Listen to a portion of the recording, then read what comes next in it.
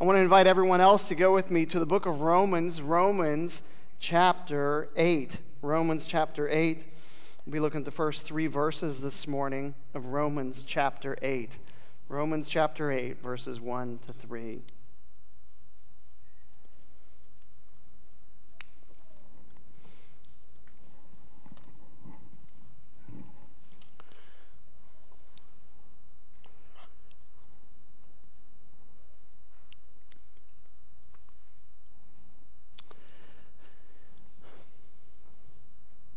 Romans 8, verses 1 to 3. I'll read them and we'll pray. There is therefore now no condemnation for those who are in Christ Jesus. For the law of the Spirit of life has set you free in Christ Jesus from the law of sin and death. For God has done what the law, weakened by the flesh, could not do by sending his own Son in the likeness of sinful flesh and for sin. He condemned sin in the flesh in order that the righteous requirement of the law might be fulfilled in us who walk not according to the flesh, but according to the Spirit. May God add his blessing to the reading of his word. Oh God, I need you. And Lord, I pray that I would be crucified in Christ and that the text would speak and that you would hide me behind the text and that the text would do its work. That the power is not in a preacher's words or in a sermon or the spin of a phrase. That the power is in the simple, direct explanation of the living word of God. And so, Lord, I thank you for the power of the word, and we trust it. And God, I pray that it would accomplish that which you've sent, that it will not return void. In Jesus' name, amen.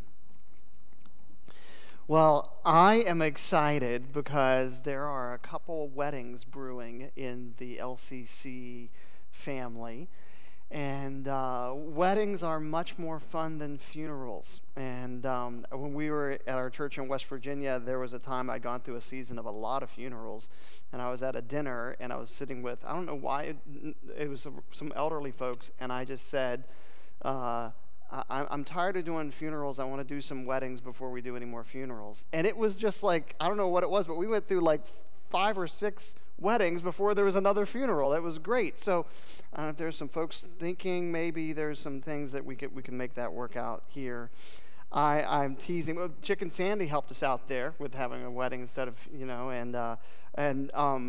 anyway, there are, so as you're thinking about weddings and getting wedding, makes you always reflect on when you got married or when I got married. And there are a lot of benefits that come with being married that you don't realize. I remember soon thereafter, Jamie and I got married, that we went up to filled out forms and went up to the guy at the counter, and he said, I don't know, did I just go dead? Just hear me? Okay, good. All right, good. And the guy was like, did you guys just get married? And I was like, yeah, how could you tell? It was probably just our romantic looks at one another, right? And he's like, no, you only need 1 form and you filled out 2. And I was like, oh, okay. So it was a benefit. We could save paper. And there's lots of other things like that. And, that you share forms, you share rent. She can help proofread grad school papers. And you can take turns driving. And I don't know if any of you noticed this, and I know you can't imagine this, but as I was dating Jamie, I had to deal with a sort of an intimidating future father-in-law.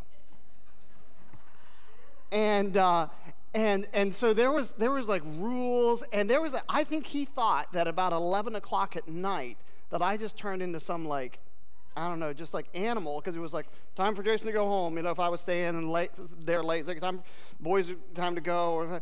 And my dad would be the kind of a similar way, like being careful. So one of the things I remember at our wedding, after we got married and went to the reception, we were getting in my car to leave the reception. And of course, after you get married, you're leaving the reception, we're going to a hotel. And I remember how awkward it was that both of our dads were in the parking lot, knowing what was going to be happening, and we're happy. And I remember it was weird. They're smiling, and I'm like, you were going to beat me before today about this. And it was this kind of this change that all of a sudden the frown and the furrowed brow of a dad protecting his daughter was now this happy, like, welcoming of a son-in-law. And it was just a very big change. And there's a similar sense in which as we come into salvation in Christ, that there are many benefits in the life of a believer that come about.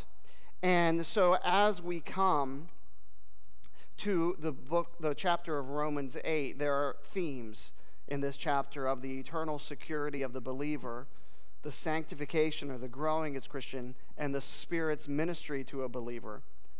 I don't know if you have a favorite chapter in the Bible. Does anyone have a favorite chapter in the Bible? What is it, Dan? Okay, good.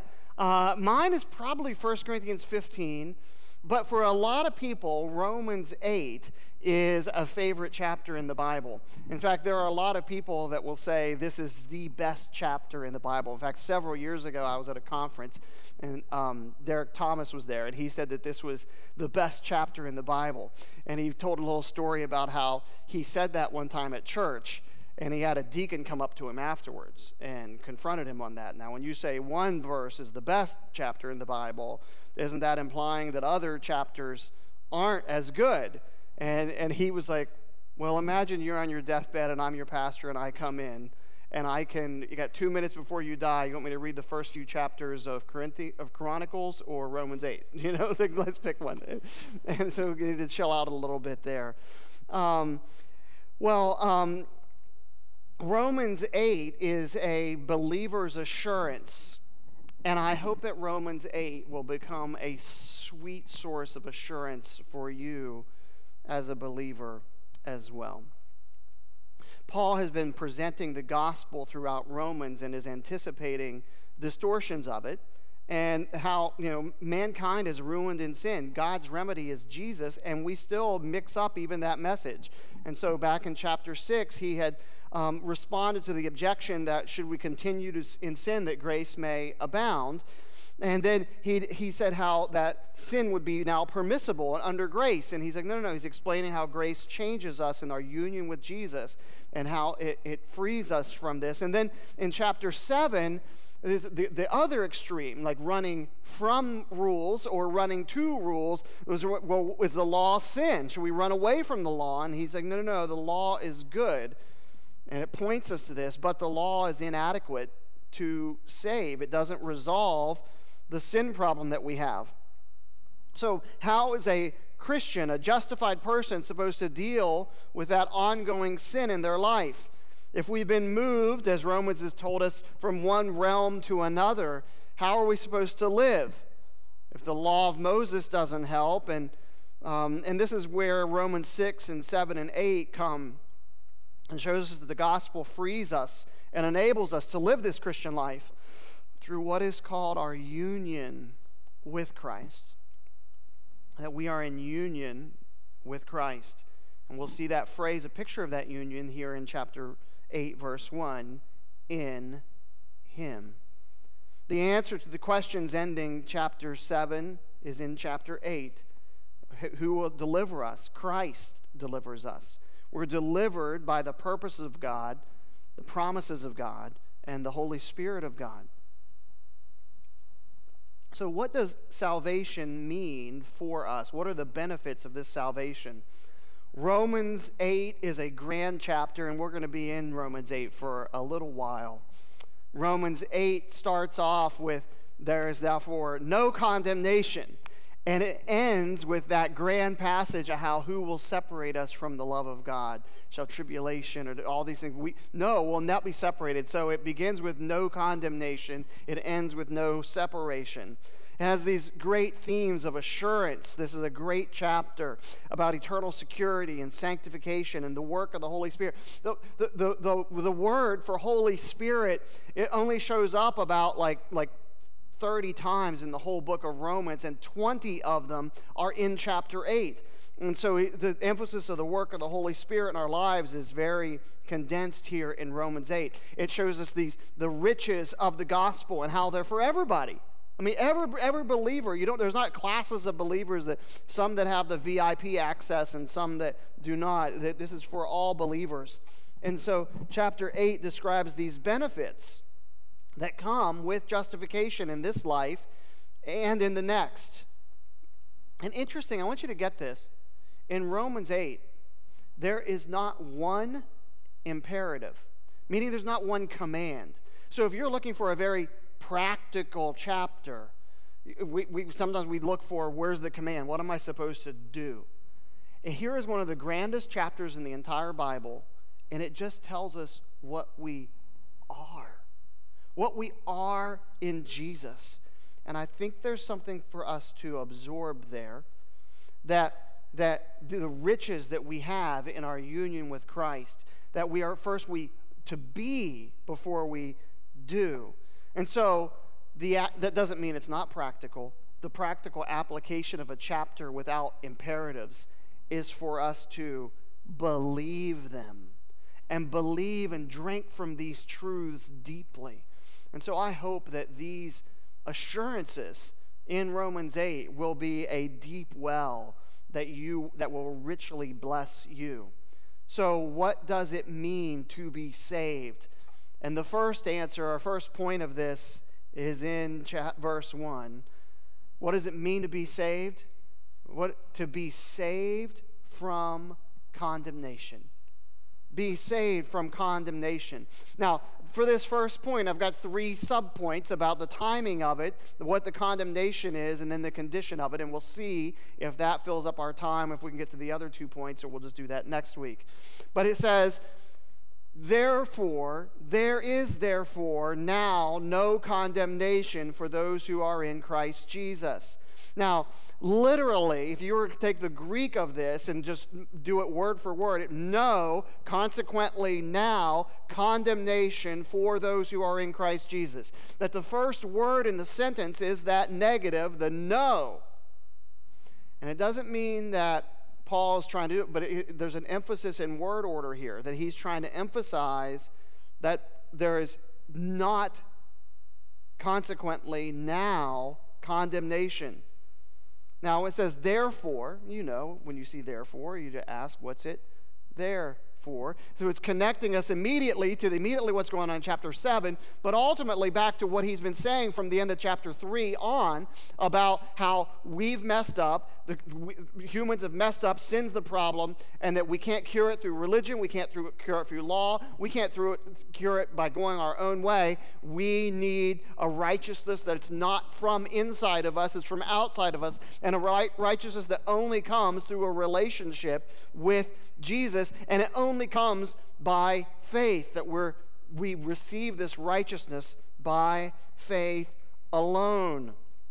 And so if no is saying that there's none of this for any time, then he uses that word for now.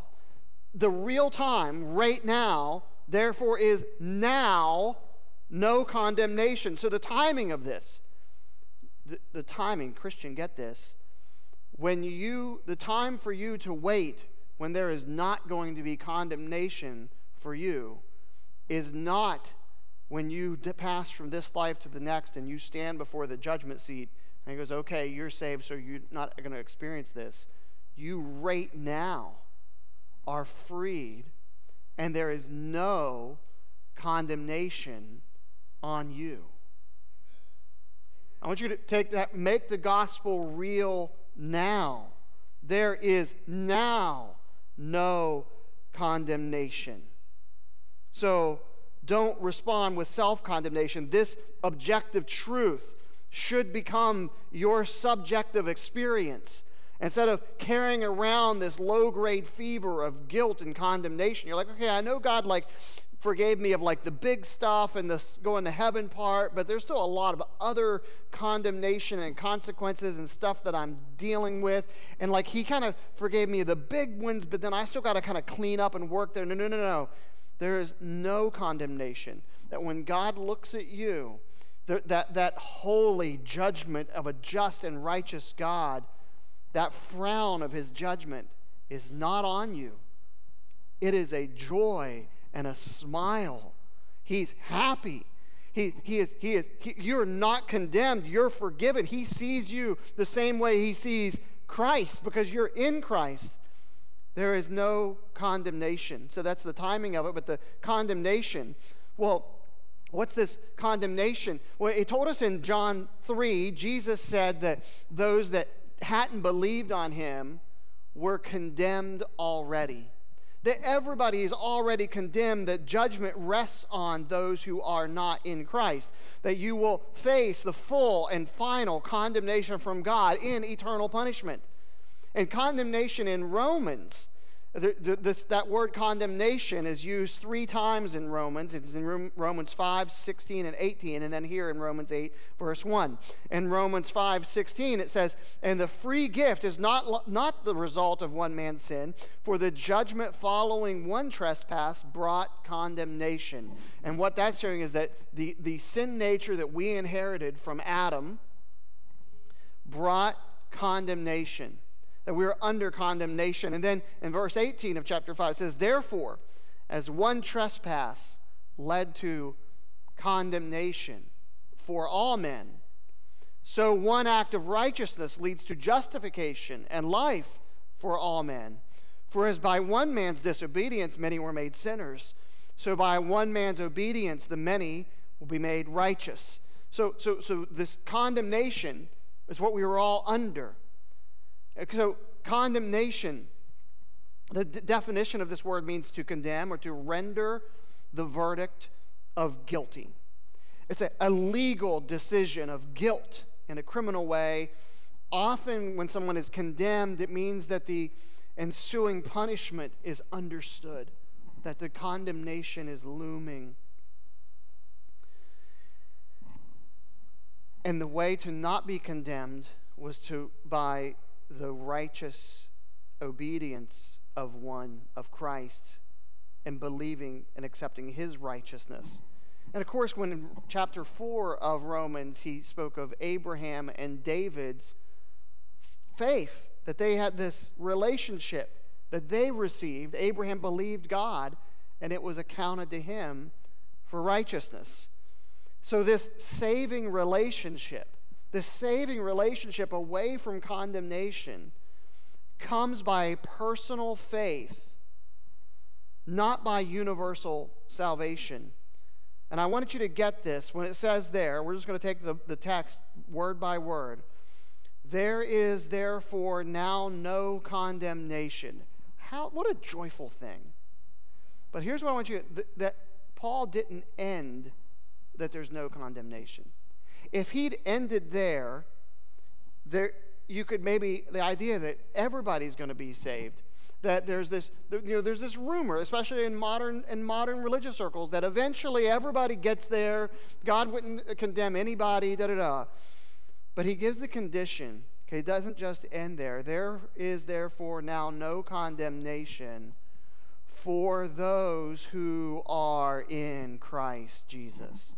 This is one of the most joyful and assuring and just a crown of a verse. But this verse is not good news for everybody.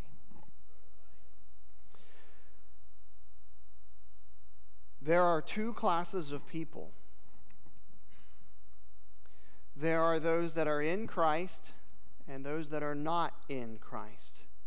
And the difference is everything. It's the difference between condemnation and no condemnation. It's the difference between pardon and judgment. It's the difference between life and death. It's the difference between heaven and hell. This verse is good news, but it's not good news for everyone. It is good news for the believer, but it is bad news for the unbeliever. That false rumor that everybody makes it is not true. John chapter 5 and verse 24, Jesus said, "Most assuredly I say to you, he that hears my words and believes in him who sent me has everlasting life, and shall not come into judgment, but is passed from death unto life." To hear and believe is how you pass from this judgment to life.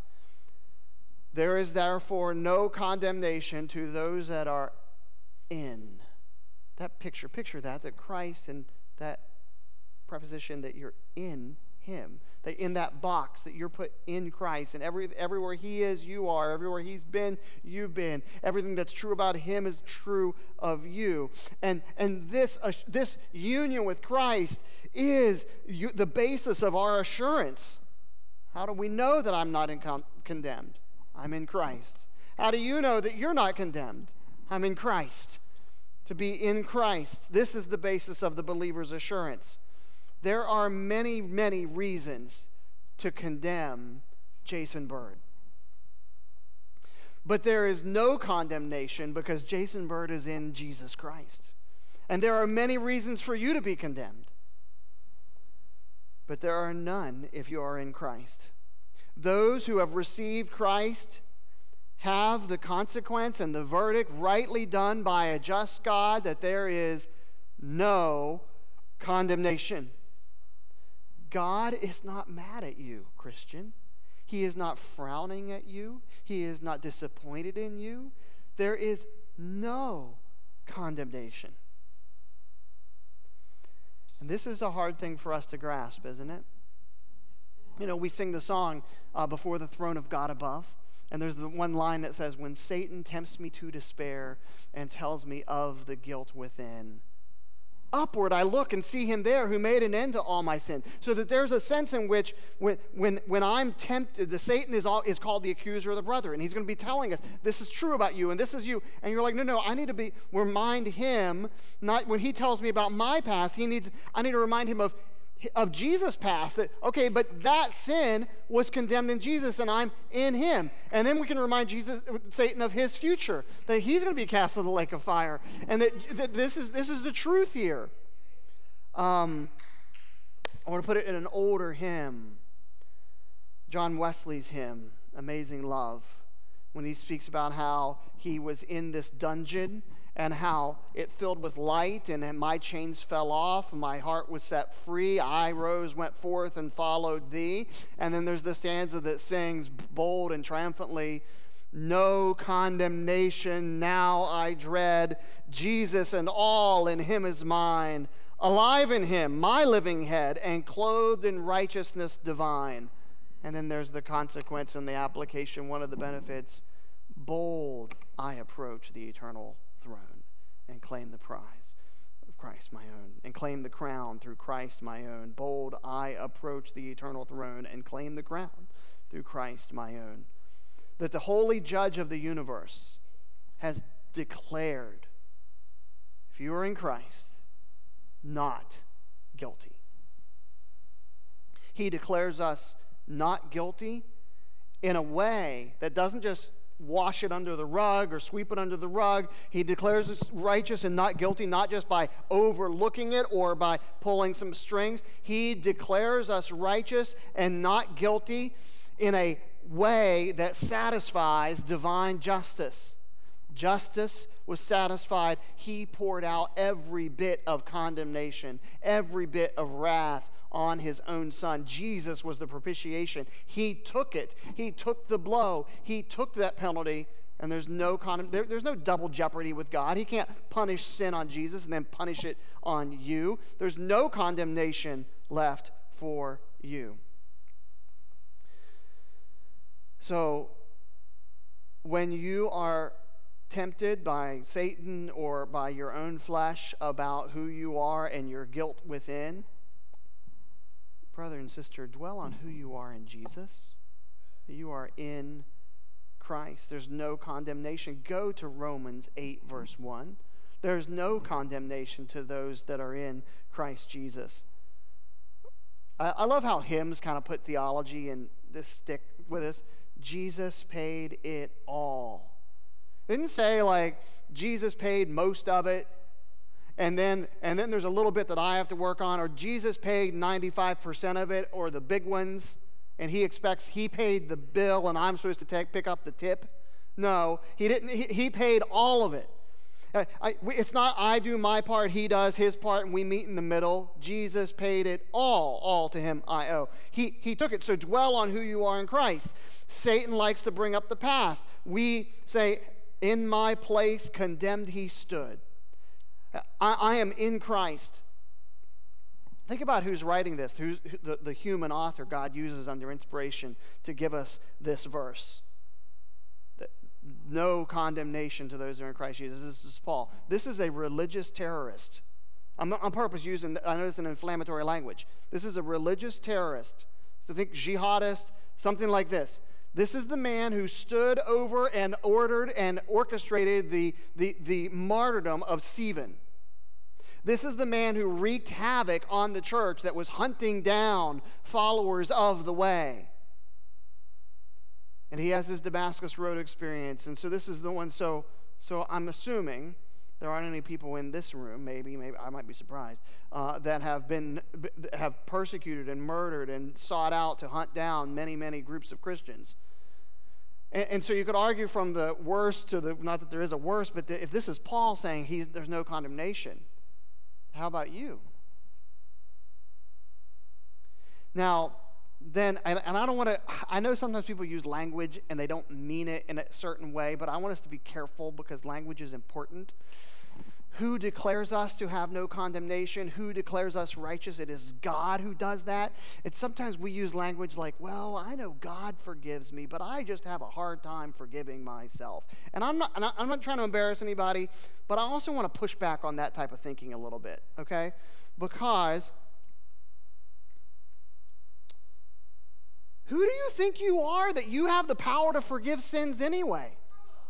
You know, no one here. You're not the judge. When you say, I can't forgive myself, you're putting yourself in the seat of the judge. You don't forgive sins. They weren't against you. They were against you committed cosmic treason against the divine King of the universe. He is the one who forgives. And if he declares you to have no condemnation, I can't forgive myself?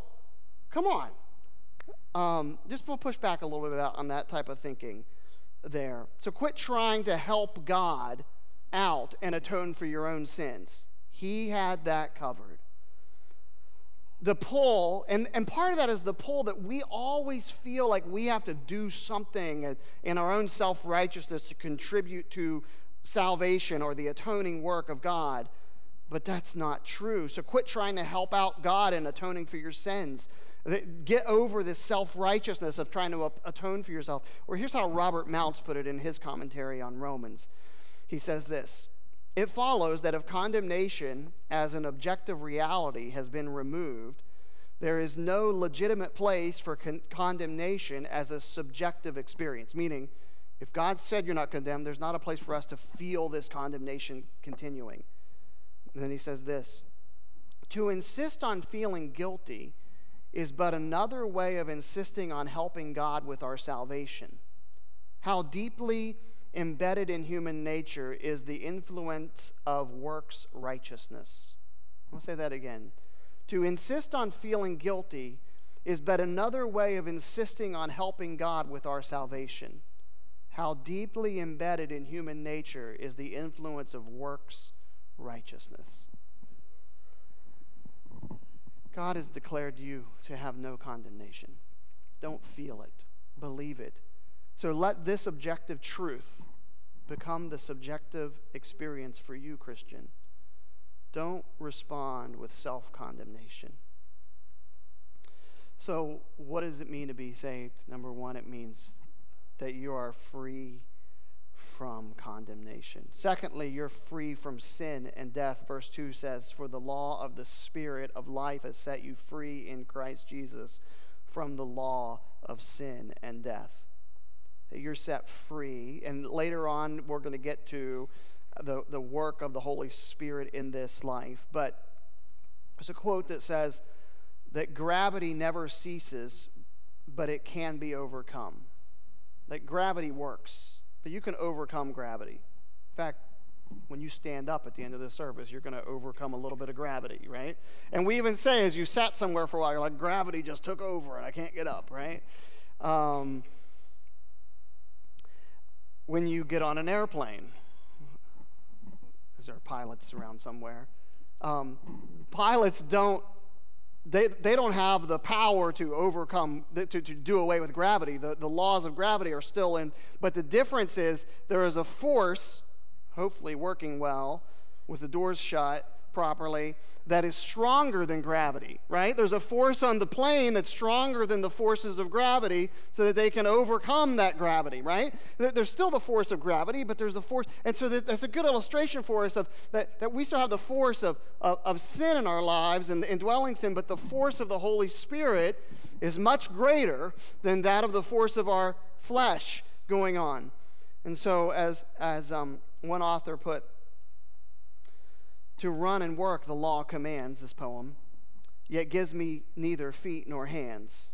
But better news the gospel brings. It bids me fly and gives me wings. So what does it mean to be saved? It means to be free from condemnation. It means to be free from sin and death. And then verse 3, it's to be free and saved by divine accomplishment. Verse 3 says, For God has done what the law, weakened by the flesh, we talked about that last week in chapter 7, could not do. And how did he do this? By sending his own Son in the likeness of sinful flesh, and for sin, he condemned sin in the flesh. I've said before that salvation comes not by human achievement, but by divine accomplishment. And God overcame this, not by flesh or the law, but by sending his own Son. It was initiated by God. God the Father made the initiative. And we aren't saved because we tried to keep the Ten Commandments or we kept the Golden Rule or by the works of the law.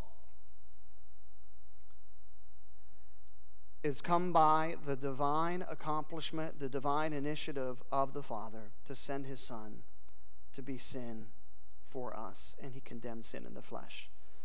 So those that have received Christ have the verdict of no condemnation. God is not mad at us. The frown of God's judgment no longer looks upon me. When you are tempted to despair, you can look up and see that before the throne of God above. My name is written on his hand. He's declared you to be righteous, that the holy judge of the universe has declared you not guilty. He declares us not guilty in a way that satisfies that divine justice. And it is an initiative done by God. And you stand right now under no condemnation. I want to read a lengthy quote in conclusion. This is from R.C. Sproul. He said this, he said, if we are Christians, not only is there no condemnation for sins we have committed, but also we have moved beyond condemnation. For whatever we are going to do tomorrow, or the day after tomorrow, or the day after that, this is one of the most beautiful texts in Scripture for the assurance of salvation. The threat of condemnation is removed forever if we are in Christ. It is unthinkable that after what God did to his Son on the cross, that he will visit more wrath upon his Son. He drank the cup of condemnation of the Father for his sheep forever.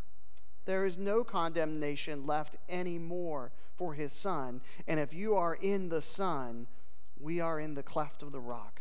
We are in the shelter of the rock of ages. We are covered and hidden, safe now and forevermore.